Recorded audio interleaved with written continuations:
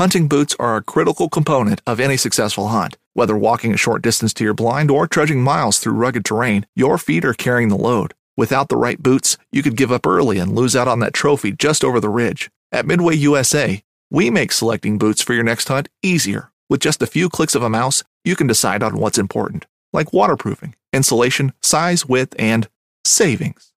For just about everything for shooting, hunting, and the outdoors, check out MidwayUSA.com.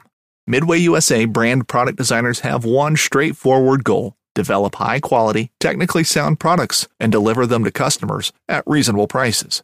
If you are immersed in the shooting sports industry and pay close attention to every single detail, you know our products are built right and stand up to everyday use. Who has shooting mats and range bag systems to hunting clothing and just about everything for the outdoors? Log on and shop 24/7 with super fast shipping. MidwayUSA.com.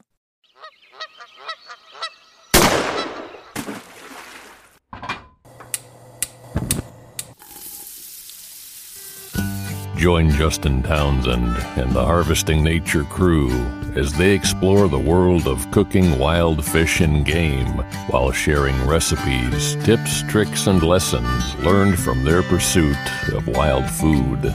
We sure hope you ate before the show, 'cause you're gonna leave hungry. This is the Wild Fish and Game Podcast.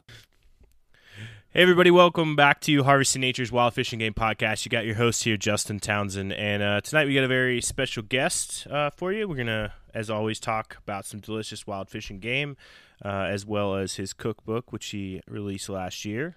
But first, before we introduce our guests and get into that, we'll get some of our news out of the way. So, updates for me, antelope season is in full swing here in Colorado, and I will be chasing antelope this weekend. Been honing in my archery skills. That's kind of the big deal for me.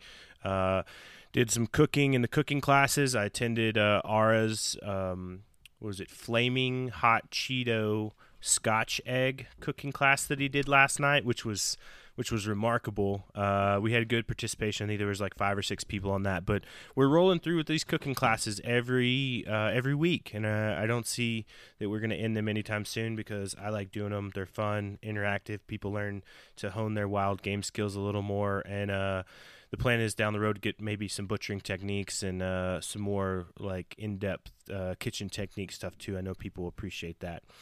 But with that, you can go down in the show notes and click the link that'll be titled the Harvesting Nature Supper Club, which is that little venue that we're operating our cooking classes out of. And so those are virtual online, as well as you can go back and you can purchase the on-demand versions of the class so that you can watch it in your leisure as many times as you want.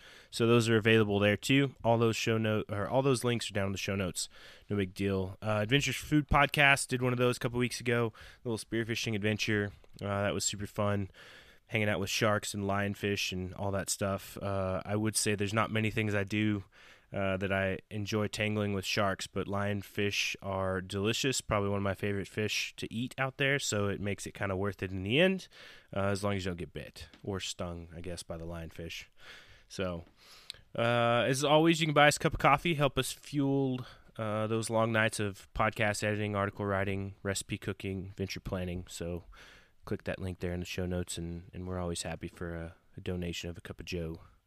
But I'll go over to Colin. Colin, what you got going on in your neck of the woods? Hey, everyone. It's Colin. Not too much really going on here. I was actually back home in Pennsylvania for a few days, going to a wedding, and haven't really done much in the outdoors back there. That was mostly just catching up with family and stuff. But we do have some seasons coming up. I think I said in the last podcast that I was on that bear season started here back in the beginning of August. We got September Goose starts in September. I'm doing a pheasant workshop in what? Imagine that. September Goose starts in September. Yeah, I guess I didn't need to tell you that. I'm doing a pheasant workshop. So ODFW, Oregon Department of Fish and Wildlife, they started putting on these skills classes and hunting workshops, and I did the skills course for it. It's a prerequisite. And it's like basic shotgun skills. I mean, it's like these are the parts, these are the gauges, this is what gauge and cartridge means.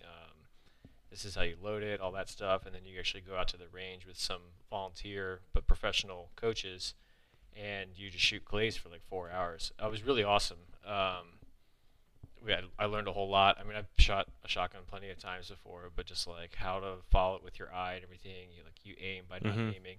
Yeah, really neat. And then I'm actually doing the pheasant workshop with them in September, the day that early deer season opens here and goose season. But I'm going to this pheasant workshop because they have like guides with you with dogs and everything, and they like tell you when to shoot, and they stock it with pheasants the week before. So I'm really looking forward to it. Oh, that's cool.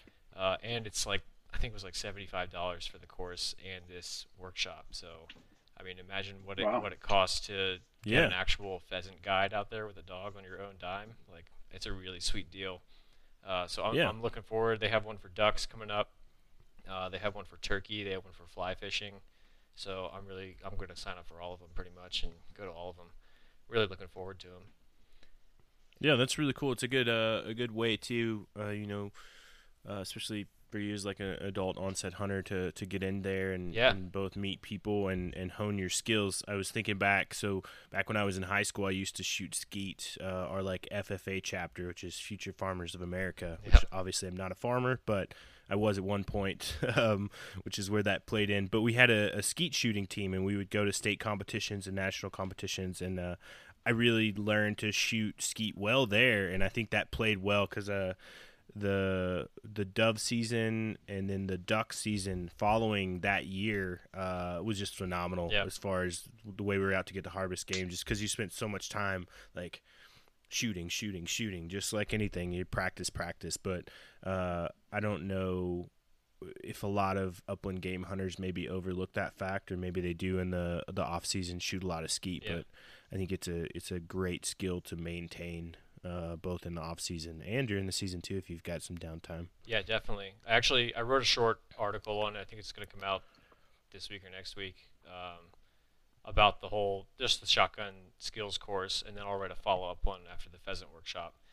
But cool. I mean, there were 6 people in the course, 6 students, and I think it was myself and one other guy who had shot a shotgun before, and there was one other person who had shot just any gun in general before. So half the class hadn't even shot a gun before, and 4 of them had shot a shotgun before, and by the end of it, everybody was hitting clays.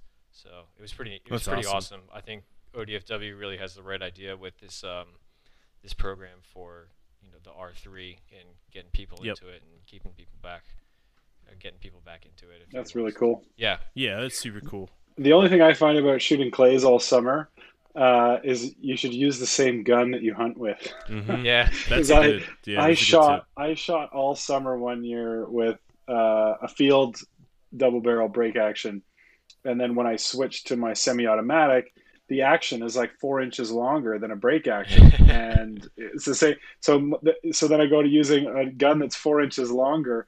And opening day duck season, I like missed like half the shots I took. Oh wow! And then so now I've ended up getting a break action like clay gun that is a 30-inch barrel that kind of with extended chokes. It kind of matches my semi-auto that I hunt with in length, so it swings the same. Yeah.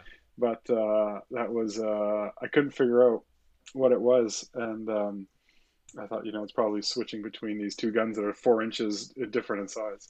It's crazy how much a slight difference like that makes. But wow, that's a good. It was funny. It messed me up one year. That's just my last note about it. That was another thing that I really liked about it. They had some over/under break action and semi-autos, so you could kind of like feel which one you were more comfortable with, or wanted to go with a classic over/under, or if you wanted to go with a fancy semi-auto. I mean, I don't know, maybe they're putting a plug out there for Benelli, but man, that thing was smooth. Yeah, they're nice. Yeah, they're real nice. I thought it was really cool. I'm really looking forward to the next couple. So are you gonna invest in a? I might have to. It was a 20 gauge too, and I have a 12 gauge. So Michael, like you were saying, it's not quite the same gun. So I don't know. I might have to get in line with what they're teaching. But yeah, I think you get to a point where it doesn't matter what you're holding. Yeah. If you can shoot, you can shoot. But yeah, I started archery hunting in my early 20s, late teens, before I really got into guns. And it hasn't been for, the last couple of years I've really started to get in. I really enjoy using firearms as opposed to archery. Okay. I still love archery, but I kind of I think I've done it kind of backwards. The way a lot of people do. They start out with guns and they kind of move to archery. Now, the amount of time I have to hunt is getting shorter and shorter sometimes with work. And when I see a deer or whatever it is, 150 yards away, and I can't get to it with my bow, I'd much rather just have a rifle now. Yeah. Yep. And fill my freezer, than have that buck get away and try and stalk this thing. And it's where I live. It's very hard to archery hunt. So Gotcha. I do this. So this year is actually my first year into archery. I've been primarily a rifle hunter my whole life. Like I've owned a bow. I still have the bow my grandfather bought me when I was like 12 years old, and I've been carrying it around as I moved around the country for 20 years now.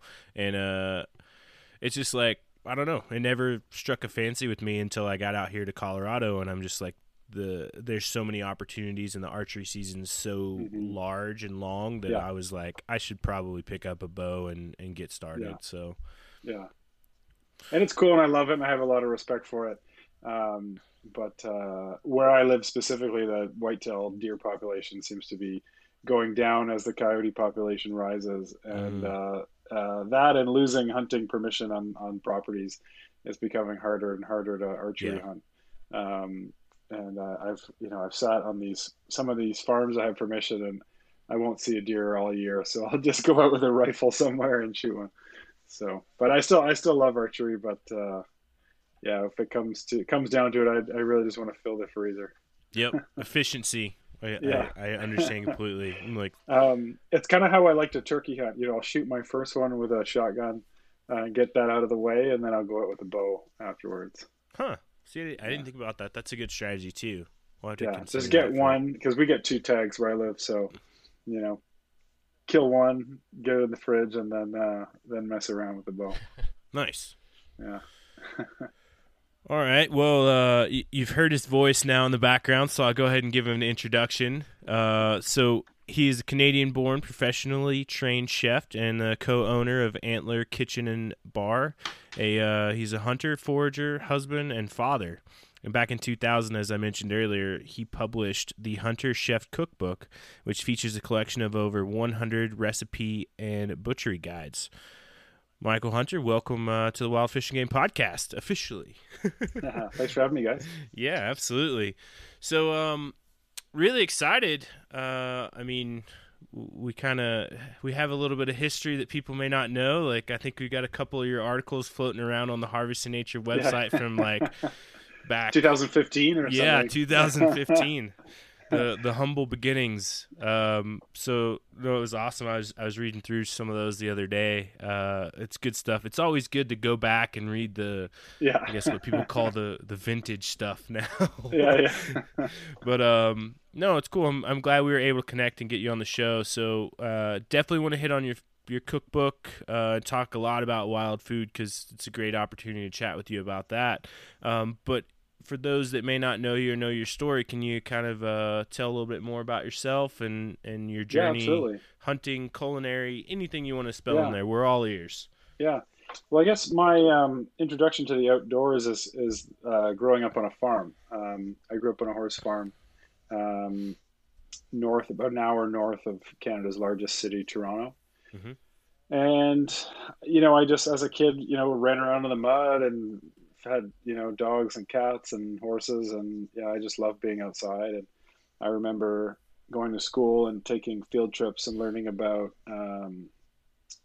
we did a trip into a forest one year, and I think it had something to do with maple syrup, but also the leeks. The wild leeks started coming out of the ground, and I remember they showed us, and all these little kids are eating these wild onion / wild leeks, and the bus just reeked like our onion breath on the way home. And I was just loved the outdoors. I was raised in the outdoors, and but no one in my family hunted for food. It was my introduction to hunting was through horses, where my mom was a member of a riding club where they would fox hunt on horseback. Wow. So, it's my mom has an English background, and that's the sport in England. Mm-hmm. And here it's not so much foxes, it's the coyote population. So the hounds would, there's a huntsman with a horn that blows the horn, and the hounds kind of listen to him through the horn. And, he's got a pack of hounds. And then there's the field behind him. He's got a couple guys that help with the hounds. They're called whips. And then there's all the members of the hunt would ride, behind. And we did that for sport. And, farmers would call the hunt club to come to their land and hunt, just as a service to help them and give the hunt club, permission to ride and have fun on their property. And so that was my introduction to hunting. And the huntsman of this hunt club ended up taking me turkey hunting when I was 18. And I thought turkeys were just domesticated farm animals. I didn't know they were in the wild. And at this point, I had been cooking at a couple diners locally. I got a job in a restaurant when I was 13. And I was very interested in food. I was gardening. I had watched the movie Food Inc. and was very kind of, newly passionate about, Mm-hmm. eating organic, and became aware of factory farming and antibiotics and growth hormones in food and all these things that, we didn't really know about. Um, and it's when I went hunting for the first time for wild turkey that I really got to taste the difference between how a turkey should taste and farm turkey. And it really just blew my mind. And as a young chef and really curious mind, I was just, totally obsessed with hunting right from then on. It was, I didn't want to eat, farm raised anything at that point. This is how, hunting is how food is supposed to taste. Mm-hmm. And it's really just how kind of it all began. Nice. And I love to hear that, especially amongst chefs who hunt and hunters who are chefs. That really, it kind of tells that story piece, and I think that's something we all sort of appreciate. Is like it paints the picture from, I don't want to use the cliche, but from like field to table, or whatever, and it adds into the validity of the whole thing. I don't think there's many people that set out to be like, I'm gonna go cook this frozen piece of thing that I found in the back of the freezer very passionately. So that's awesome that you were able to make that connection. And I guess how did it continue to grow, and how did you foster that growth with both the culinary side of things and your hunting? Mm-hmm. Well, in the early days when I was an apprentice, I didn't have a lot of free time. So, I now, as you guys are, I'm sure, opening day, we're out there, we've been practicing and everything else. I remember, missing half a turkey season because I was working. And if I got to go 1 or 2 weekends, it was, a real kind of luxury. So, in the early days, it was definitely harder to get out. And even when I opened Antler 5 years ago, it was very difficult to get out. And now, as the restaurant is under control, I'm able to spend more time with my family and get outside some more. And the more time I spend out in the outdoors, the less time I want to spend at work in the kitchen. So it's That's fair. It's a very difficult kind of place to be, but because I love both worlds. But I think it's time for me now. I've devoted my life to restaurants. Since I was 13 years old. It's I really want to focus on myself and my family now. Nice. That's awesome. So looking back, and you mentioned Antler, 5 years now. That's what you said? Yeah. Congrats. Yeah. That's awesome. Thank you. Yeah. So what happened, I was working for other people, all my life, and getting into hunting and foraging and wanting to work with wild foods. A lot of owners of restaurants where I worked were sort of less receptive. Once in a while we could do a feature with game, but I wanted to put game on the menu, and that was always an issue. The owner didn't want it, or thought people wouldn't like it, or the last restaurant I worked at before Antler actually said that we don't want PETA protesters outside. Funny enough, it came true for me at Antler, but he kind of called it. But so that was really, I was just wanting to cook my food, the food that I wanted to cook and serve. And and that's sort of how Antler started, along with wanting to do a cookbook about wild game, because everyone I spoke to in the city where I lived, and my family and friends, everyone I spoke to about hunting wanted me to either take them with me or just talk to them about hunting or teach them about hunting. I thought it'd be a really good time to write a cookbook about the subject. Yeah. And that, working on that cookbook, writing the cookbook, kind of snowballed and turned into a restaurant at the same time. That's good. It's two birds, one stone. Yeah, yeah. They kind of, canceled. The restaurant really took over, and that's why it took 10 years to write the book, is because we put it on hold for about 3 years while we opened the restaurant. So it's fair, but it gives you a good test bed to test new recipes. Yeah, yeah. So you mentioned, I wasn't going to touch on it much, but you mentioned it, the PETA protesters. I'm sure you get this question a lot about like how that story and how it played out. I've seen a lot of the videos and I've seen your other interviews, but I don't know that all of our listeners have. Yeah. So I think we had been open for about 2 years, and just so everybody knows, we don't claim that we hunt what we serve or anything like that. All our meat, just like the States, has to be farmed, and we buy from local game farms, and we serve. The restaurant's called Antler, and we serve whatever would be wild and growing locally in Canada and where we live. So we buy local wild fish from all the Great Lakes and all 3 coasts. And we buy deer from, deer, duck, rabbit, wild boar from Ontario, and our bison comes from Alberta. So we're very local. And one day a staff member wrote on our chalkboard sign that we put on the street, "Venison is the new kale." And, it was kind of during that big kale craze a few years ago that it's the healthiest plant on earth. And a cyclist rode by that was a member of a PETA organization that would go to slaughterhouses and protest the killing of animals and things like that. So she took offense and brought her little troop down to my restaurant and protested our building once a week for 11 months. Wow. And after about 3 months, I got completely fed up and pissed off, and we got whole deer delivered once a week.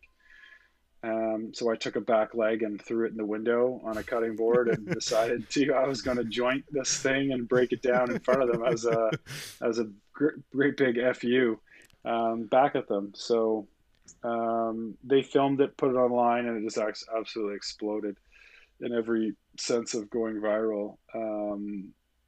The last time I even looked, it was 25 million views on the Daily Mail Facebook page, and it went worldwide. We were getting articles sent to us from Russia, France, England, South Africa, Singapore, New Zealand, Australia. Almost every news outlet in the United States contacted us. Wow. And across Canada. It was just bizarre, completely bizarre. And yeah, we got an outpour of support for us, which was the really touching part of it all. And what these people were doing just wasn't inspiring anybody. It was just malicious, and we were good, honest, hardworking people that had a small family-run restaurant. Just trying to do the right thing, and they didn't feel that it was in line with their beliefs, and try to change everyone else's beliefs, and the support for us was far greater than I would have ever imagined. That's awesome. Yeah, I remember seeing that, and that was one thing that came to mind, and I was like, I hope that there is a positive side of this for you and for the restaurant versus the possibility of negatives that it could bring, because, like you said, you guys are just trying to do what's right, and, honoring the food and taking, it'd be different if these people were protesting an institution that was not doing good things or not trying to do the right thing, and people may be more on board, but I don't know. And we found out that that's actually their game plan. Is they know from experience that protesting outside of McDonald's and Harvey's or fast food joints, nobody cares. And the people that are going there don't care, and people driving by don't care because everybody knows it's shit.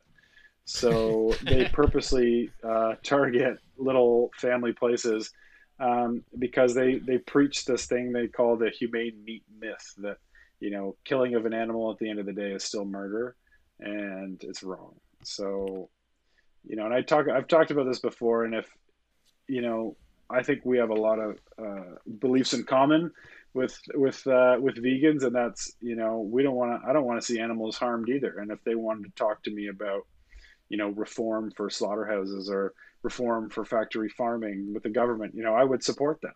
And that's why I hunt, because I don't really believe in a lot of the factory farming practices that are going on in our world. But they're not interested in having intellectual dialogue. They want you to conform to their belief, and in an instantaneous manner. Yes, yeah, exactly. And I don't think eating a vegan diet is healthy for everybody either. It might work for some people, but it doesn't work for a lot of people. In a physical sense. So anyway, that's that story in a nutshell.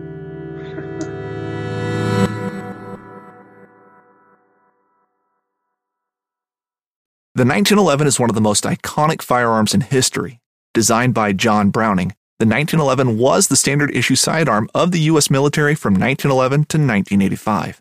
While Colt produced the original, almost every major firearm company has produced its own version.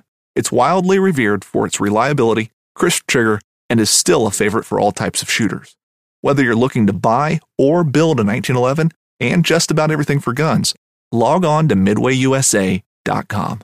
At Midway USA, we know the AR-15 is one of the most popular rifles in modern American history. Known for its modularity and widespread use, it's often considered essential to any gun collection. The essential things you need to run an AR-15 are usually always in stock during shortages, things like magazines and 5.56 ammo. Whether you're looking to buy a new AR-15 or buy parts for your modern sporting rifle, log on, and for just about everything for the outdoors, shop MidwayUSA.com. We've been talking a lot. Oregon, where Colin is at, has a group that's proposing this. It's a petition now. Petition initiative, I think. Right? PI 13 or IP 13. Yeah, initiative petition, right. IP 13, and they're trying to get it on the ballot to basically make it a crime to do any harm to any animal in the entire state of Oregon. And sort of their whole philosophy is, if you go and you dig into their Q&A section of their website, which I did because I wrote a nice little article on it, but they have this concept of where the agriculture system will just balance itself out. And it's like, well, we won't have meat, but we've got all these other great things that'll make up for it after that. And I was like, I'm not a fan of the factory farming, but you have local farmers and ranchers that are doing good things and trying to do the right thing. And to me, that type of concept doesn't seem to fit well. No. And to live off a vegan diet, they need to factory farm soybean. They have to factory farm, vegetables. That's, mass agriculture called monocropping and things like that, that has, negative side effects for the planet as well. So, it's just a very ignorant belief, unless you have a garden and you're growing all your vegetables yourself and everything else. But, eating, I've done some vegan cleanses and things like that to try and be healthy and whatever. Yeah. And I've gone to vegan restaurants with friends and stuff like that. And I'm just not full after eating. I could eat the biggest plate of vegetables and rice and anything else you could think of and put that on there. And half an hour later, I'm starving again. And it just, it goes right through my body. It doesn't sit well in my stomach. And it's just, it doesn't sit well with me. And I've actually kind of researched a little bit. There's a book called, I think it's Eat for Your Blood Type or something like that. Oh, yeah. Yeah, I've heard of that. And, people with an O negative blood type need lots of meat protein, which, I am, need lots of iron, need lots of, vitamins and minerals that come from meat. So, I don't really believe that a vegan lifestyle is healthy for everybody. Which is a problem if they think that, you need to cancel eating meat and fish, over the entire world. There was scenarios in Canada when, the government was giving Inuit populations in the Arctic beef to eat instead of whale. And the people weren't warm in the winter because they weren't eating whale blubber. That was something they had eaten for centuries. And beef fat didn't have the same kind of nutrients in it to keep them warm. So, I think that, making, humans eat whatever, you think they should eat doesn't really work for the entire world and geographically wherever you're from. So yeah, and physically, culturally, those things have evolved. Our bodies have evolved over time, depending on where you're at, to eat certain things, just as you mentioned. And I think about the Native Americans in the States and how the entering of like rations of coffee and flour and sugar and all that, and now years down the road you see high levels of diabetes because those things are still provided to reservations to Native American communities in the form of commodities. And it's just like, you still get those products now, and we know that they're not great for you, but what choice do you have? And so it's an interesting, man. We could go down a rabbit hole. It's so complicated. And the funny thing is, I saw something online recently, and it was like a combine that had, harvested a whole bunch of wheat, and in the back, was like thousands and thousands of like grasshoppers that were jumping around inside, the trailer of this combine that were half chewed up and spat out. And it was like, like just because you're eating a grain, you don't think you're doing damage to animals or insects, but they just slaughtered hundreds of thousands of grasshoppers in this field, let alone rabbits or fawns or mice and whatever else is living in that field is getting chewed up by this combine. There's blood on their hands, whether they know it or not. It's great. It makes me think about I was watching, I forget, it was a YouTube video from somewhere, but it was about I think it was an African American family in Central Florida, where they were doing sugar cane. So they grow a lot of sugar cane there, and as they would go out, and as they were cutting the sugar cane, they would run alongside whatever tractor device that they're using to cut it with, and the rabbits would run out, and they would run alongside, and they would club the rabbits, and then they would take the rabbits home with them. And it's just like this whole, that's you're buying sweetener for your coffee, and someone's knocking off rabbits. Same concept. Yeah. So it just goes to show you the complexities definitely in our food system, and just because like you said, unless you're growing it yourself.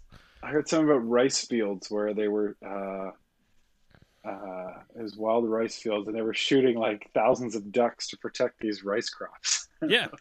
Same concept. People don't know this, doesn't talk about this stuff. Well, it's probably some delicious duck, though. Yeah. Mike, I don't know if you have any experience with Nutria, but I'm doing the same thing with Nutria out here. Okay, I don't know what Nutria is. They're like they're invasive, but they're they're like right in between a muskrat and a beaver, but they're introduced. Okay. I don't know. I can see Justin smirking a little bit. I talk about it like every time I'm on here. They're highly invasive. They're brought in for the fur trade in like the late 1800s, early 1900s. Okay. And when the fur trade collapsed in the 40s, they basically just got released. So they're all over the American South, and then this little tiny pocket of Northwest Oregon where I live.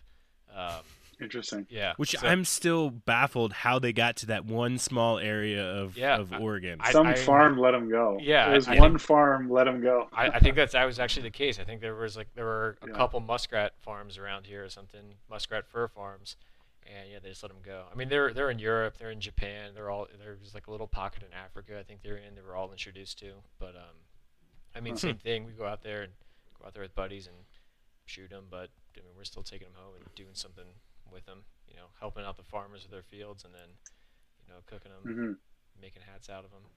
So that's interesting. Yeah, hats on the wall. I'm gonna Google that. I have no idea what this looks like. Oh, they're gross looking. Yeah, but they're we had them. So when I went to college in New Orleans, and we had them, they like would live in all over the place. You'd be like driving down the road, and there'd be like a kind of a drainage with water in it, and they would be swimming around there. They're just like terribly invasive. There's a rumor, I don't know if it's true, but one of the sheriffs of one of the counties, the like parishes down there, back in I think it was the 80s, would basically just encourage people to go drive around at night in their pickup trucks and just shoot nutria in the drainages all over town. Yeah, just shine the headlights at them. Exactly. Yeah. Yeah. Blind them.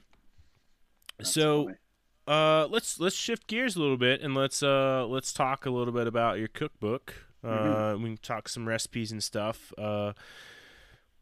So what kind of, we talked earlier about kind of what the restaurant and the book together, but what really laid the foundation for whenever you were like, I'm doing it, I'm going to write this cookbook, and how'd that work? Well, I think I kind of just touched on it earlier. It was really my growing interest and obsession with the outdoors sort of just rubbed off on my family and friends, and everyone that I would speak to would ask me to talk to them about it or teach them or take them with me. And I just thought, this would be a great idea for a cookbook. I worked for a famous chef at the time, Scott Conant, out of New York. And when I started, he gave me his cookbook and handed it to me, and I kind of thought, he's this big famous chef and he's all over TV, but he's really just a normal guy at the end of the day. And working for him and at the same time getting more passionate about hunting really was sort of the inspiration for the book. And I thought if Scott could do this, I could do this. And I really just wanted to teach people about hunting and foraging, because in the city where I lived, it just seems it's totally forgotten about. So I wanted to be a part of re-educating people about where we came from. And it's cool because you really go in great detail the way the book's laid out, as far as like large game, small game, fish forage, desserts, and cocktails too. That's all. I like the dessert part. I always like to see the dessert bit in there, because hunters and anglers often don't think about the desserts coming from the wild. Yeah, so it's pretty neat. You can do a lot of stuff with. Even today, a friend of mine texted me.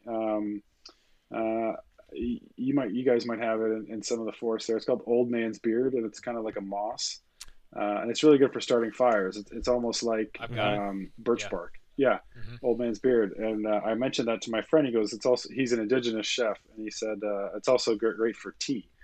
Nice. And I had no idea, and it's supposed to be good for like respiratory problems, and it's like a medicinal tea. And I'm like, well, I've been burning this stuff for years, so it was really just kind of interesting. And it's one of those things. It's just the hunting, fishing, cooking. It's just a never-ending journey.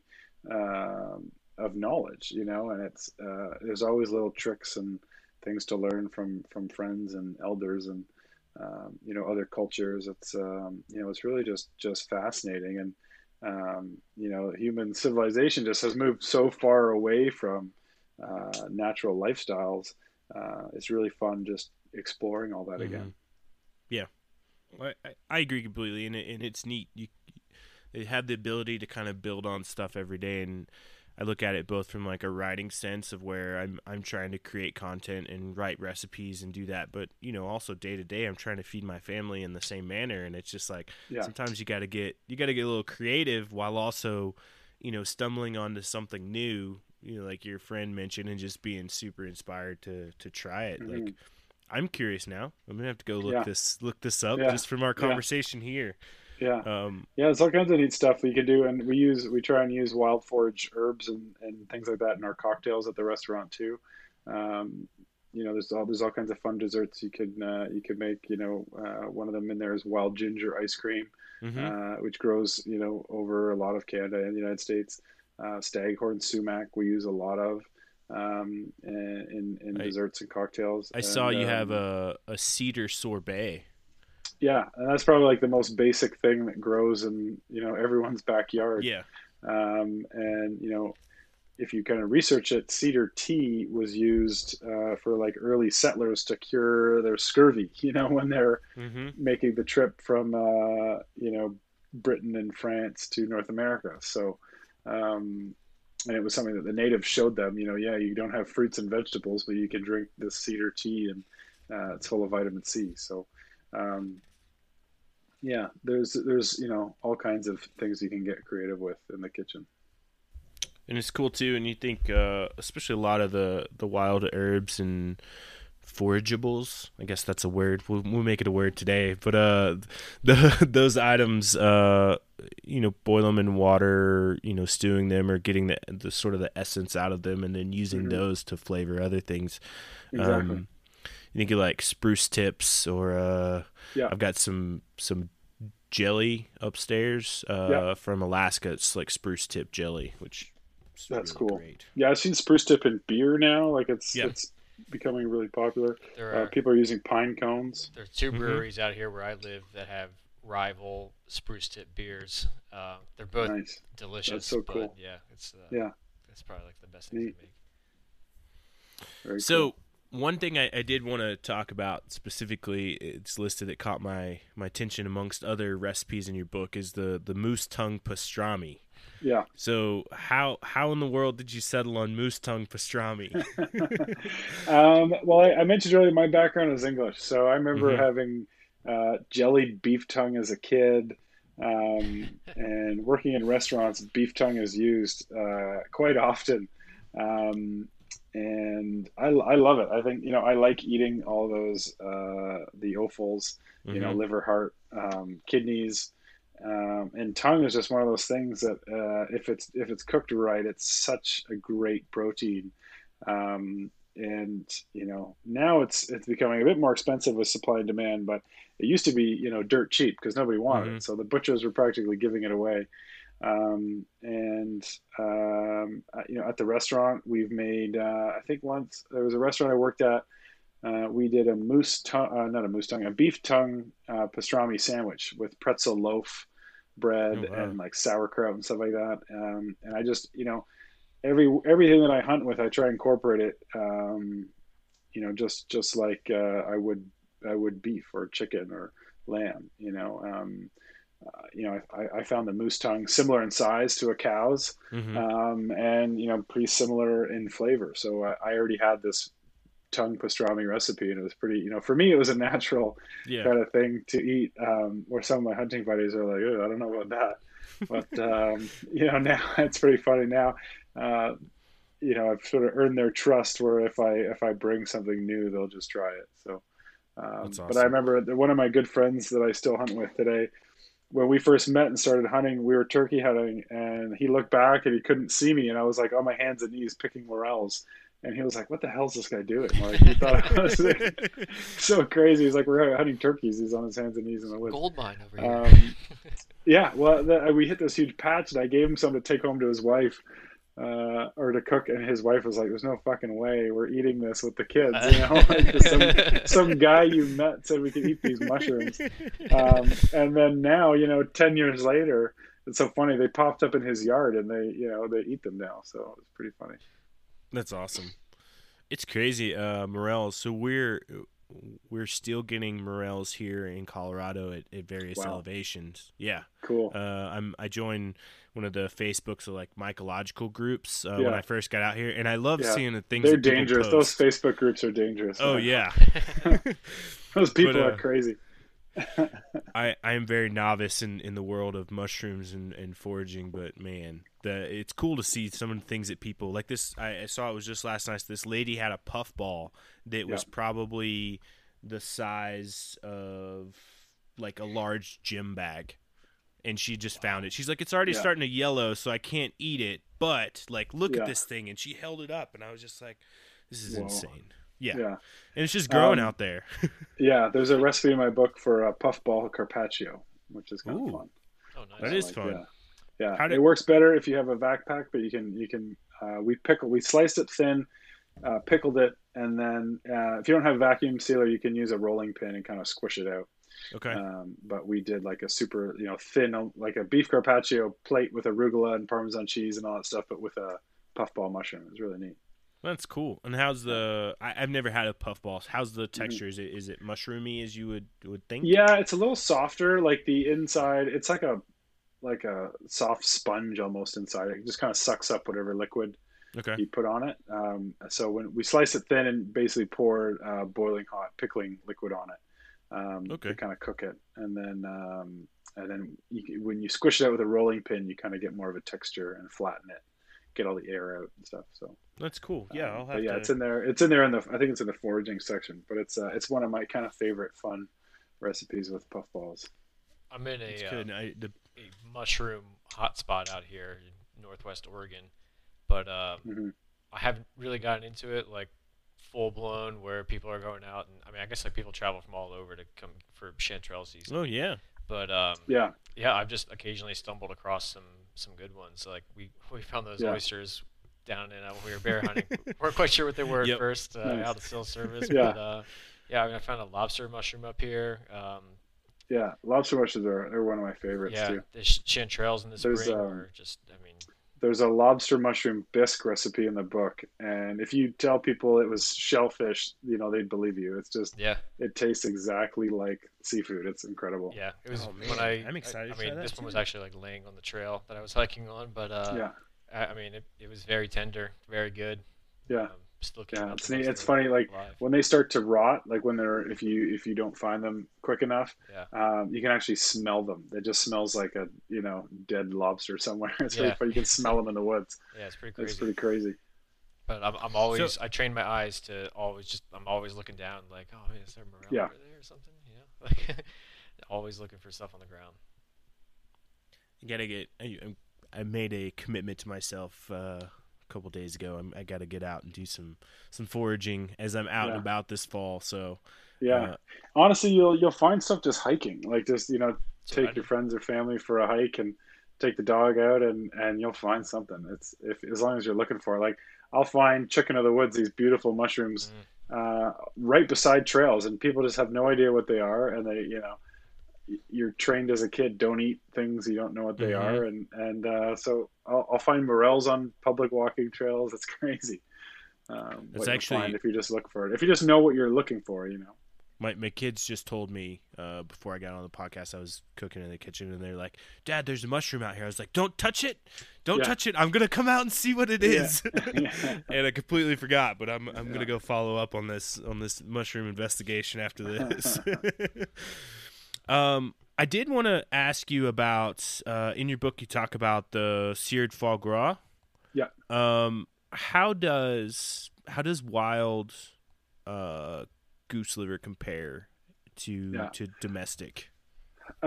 So foie gras is it's man-made. So there would never be a case where you'd have it. It means fat liver. Mm-hmm. So what happens? It's an ancient kind of French practice. Where they force feed ducks for the last week of their life. And it creates, it's basically, the duck gets like a liver that's inflamed and sort of like the texture of like butter is really like cold butter. So you can slice it into like large slices. And when you pan fry it, you get a really crispy, outer edge, almost like crispy, chicken skin, but the inside is like almost like liquid kind of fat. It's a really rich kind of delicacy from France. So wild geese and duck livers are really just like a chicken liver from the store. That's the texture.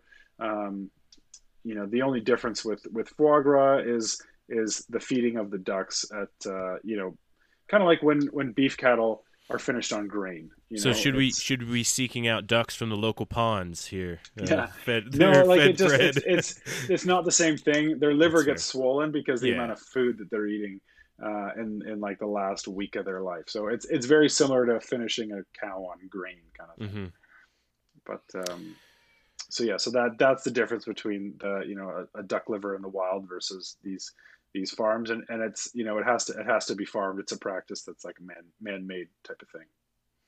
Interesting. We I was just curious because I read the recipe. It's seared foie gras with foie gras biscuits and preserved cherries, and I was wondering sort of if you went with a wild, but that makes total sense now. I'm glad I asked the question though. It's really neat. It's their liver swells up almost like 5 times the size of its normal liver, and it ends up being like, it almost looks like a pound of butter type of thing, and you cut it in slices. It's so rich.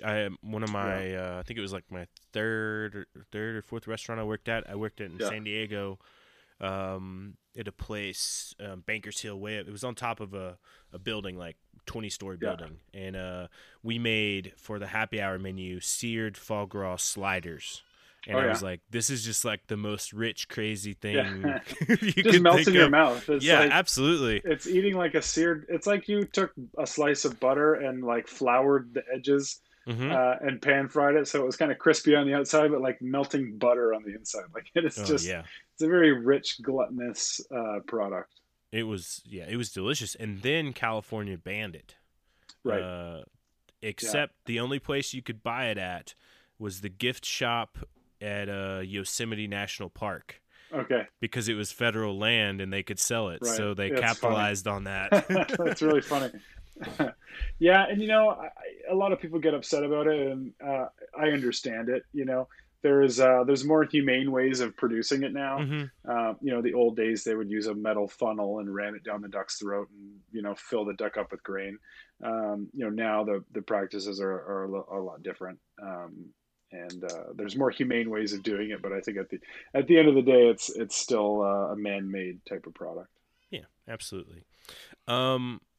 So let's roll over to talk about your venison tenderloin with spice ash. What motivated you to start incorporating the ash and those products into some of your cooking? Well, the spices, when you toast spices, it brings out their flavor a lot more. And the ash crust is one that was kind of just kind of made by accident, like you kind of I toasted them too much and it was black, but not if you burn it too much, you get like a white ash on it, which ends up being kind of gritty and there's no flavor. But if you toast everything till it's black, it really brings out like a really nutty flavor.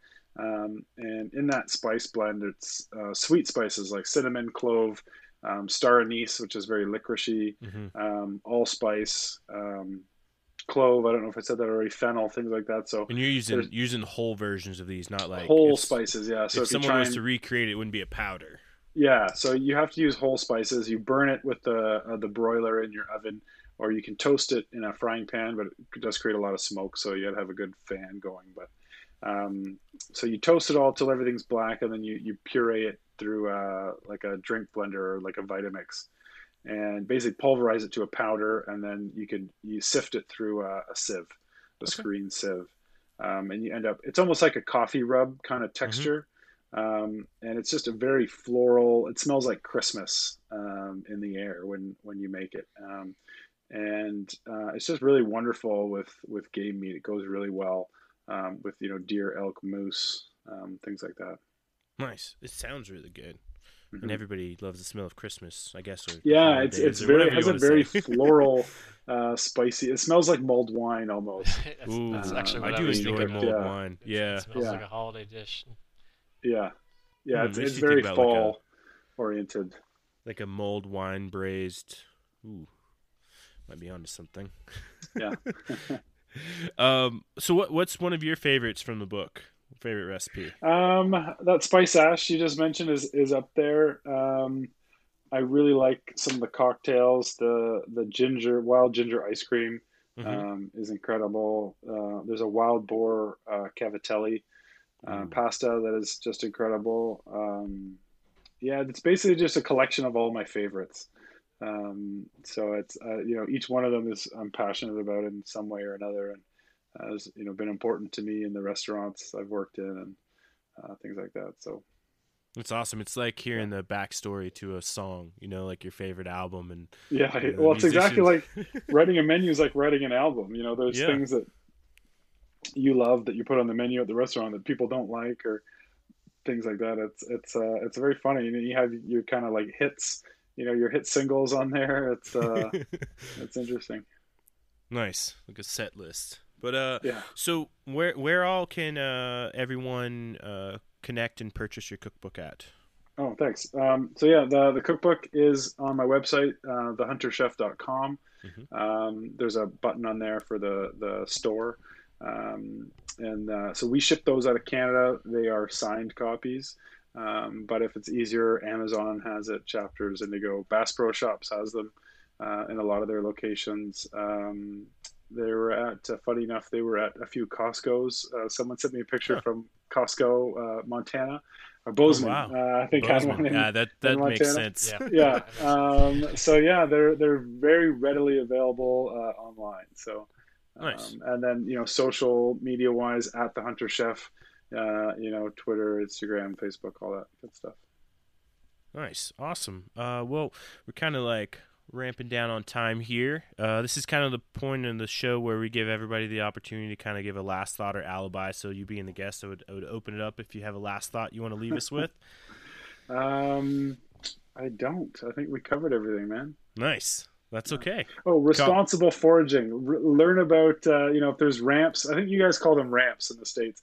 They don't grow back. So if whatever you're foraging, just kind of research what it is you're picking. Fiddleheads, same thing. You can't just pick them all from the plant or the plant dies. So make sure, and also don't eat anything you're not 100% sure what it is. Because there's a lot of mushrooms out there that will kill you. Yeah, it is no joke. There's a lot of ones don't always trust everybody on the internet. No, exactly. And stop messaging me pictures of mushrooms asking if you can eat them, because I'm not going to tell you. I'll tell people. Sometimes I'll respond and say, "Do you trust a stranger with your life?" But by the time you have a stomach ache, your liver is shutting down, and it's too late. You're going to die. Ooh. So. It's like a terrible way to go. It's the worst way to go. Ooh. So, all right, Colin, last thought, man. Yeah, I just want to say thanks for Michael for coming on. It was a really great talk. I really like the idea that you had with starting your restaurant and the cookbook. It's really something to look forward to and aspire to achieve those recipes. So if I'm ever in Toronto, I'm racking up a list of great restaurants from our podcast guests. And, come on by, man. Up in Toronto. Love to have you. I'm definitely swinging by. So thanks for coming on. Thanks for having me. Yeah, thanks, Michael, for coming on. It's definitely. I'll echo what Colin says. I'm excited. I'm gonna try to plan a trip to Toronto now as soon as things improve. But we're an hour from Buffalo. That's what I tell everybody. Perfect. Not far, yeah. I can swing it. I got some friends that live in Buffalo, so we'll make it a 2-for-1 trip. Corey's right down the road. Yeah. It's just awesome. I'm gonna take it on a tour, I guess. Yeah. Go stop by Niagara Falls and come to Toronto. Yeah. Boom. There you go. Taking the sights, see the family, visit friends, eat delicious food. Yeah, it's like that's the best trip. Yeah. So, well, I definitely enjoyed the conversation a lot. I think we hit a lot of good highlights, both in your cookbook and just sort of learning more about you and your experience in the outdoors. And we had some great conversations about food, so that's always exciting. I did make the mistake today is that I didn't eat before the show, so now I'm like starving. So I'm gonna go deal with that after this. But isn't that I would tell everyone out there our little intro for the show? It says make sure it's literally in the intro. It's a few times that I failed to do it, but today is one such day. We talked about delicious food, so it doesn't help. But I would say everybody go check out Michael's cookbook. I got a copy here with me, and I've been flipping through it. I love it, and go connect with him on social media if you're not. And then make sure you're following us over at Harvesting Nature too on whatever platform you're plugged into there, Instagram, Twitter, we're everywhere. And then whatever podcast platform you're listening to, punch that 5-star button, leave us a review, tell us what we're doing wrong, or tell us what we're doing right. And I say this, thanks everybody. Have a good night.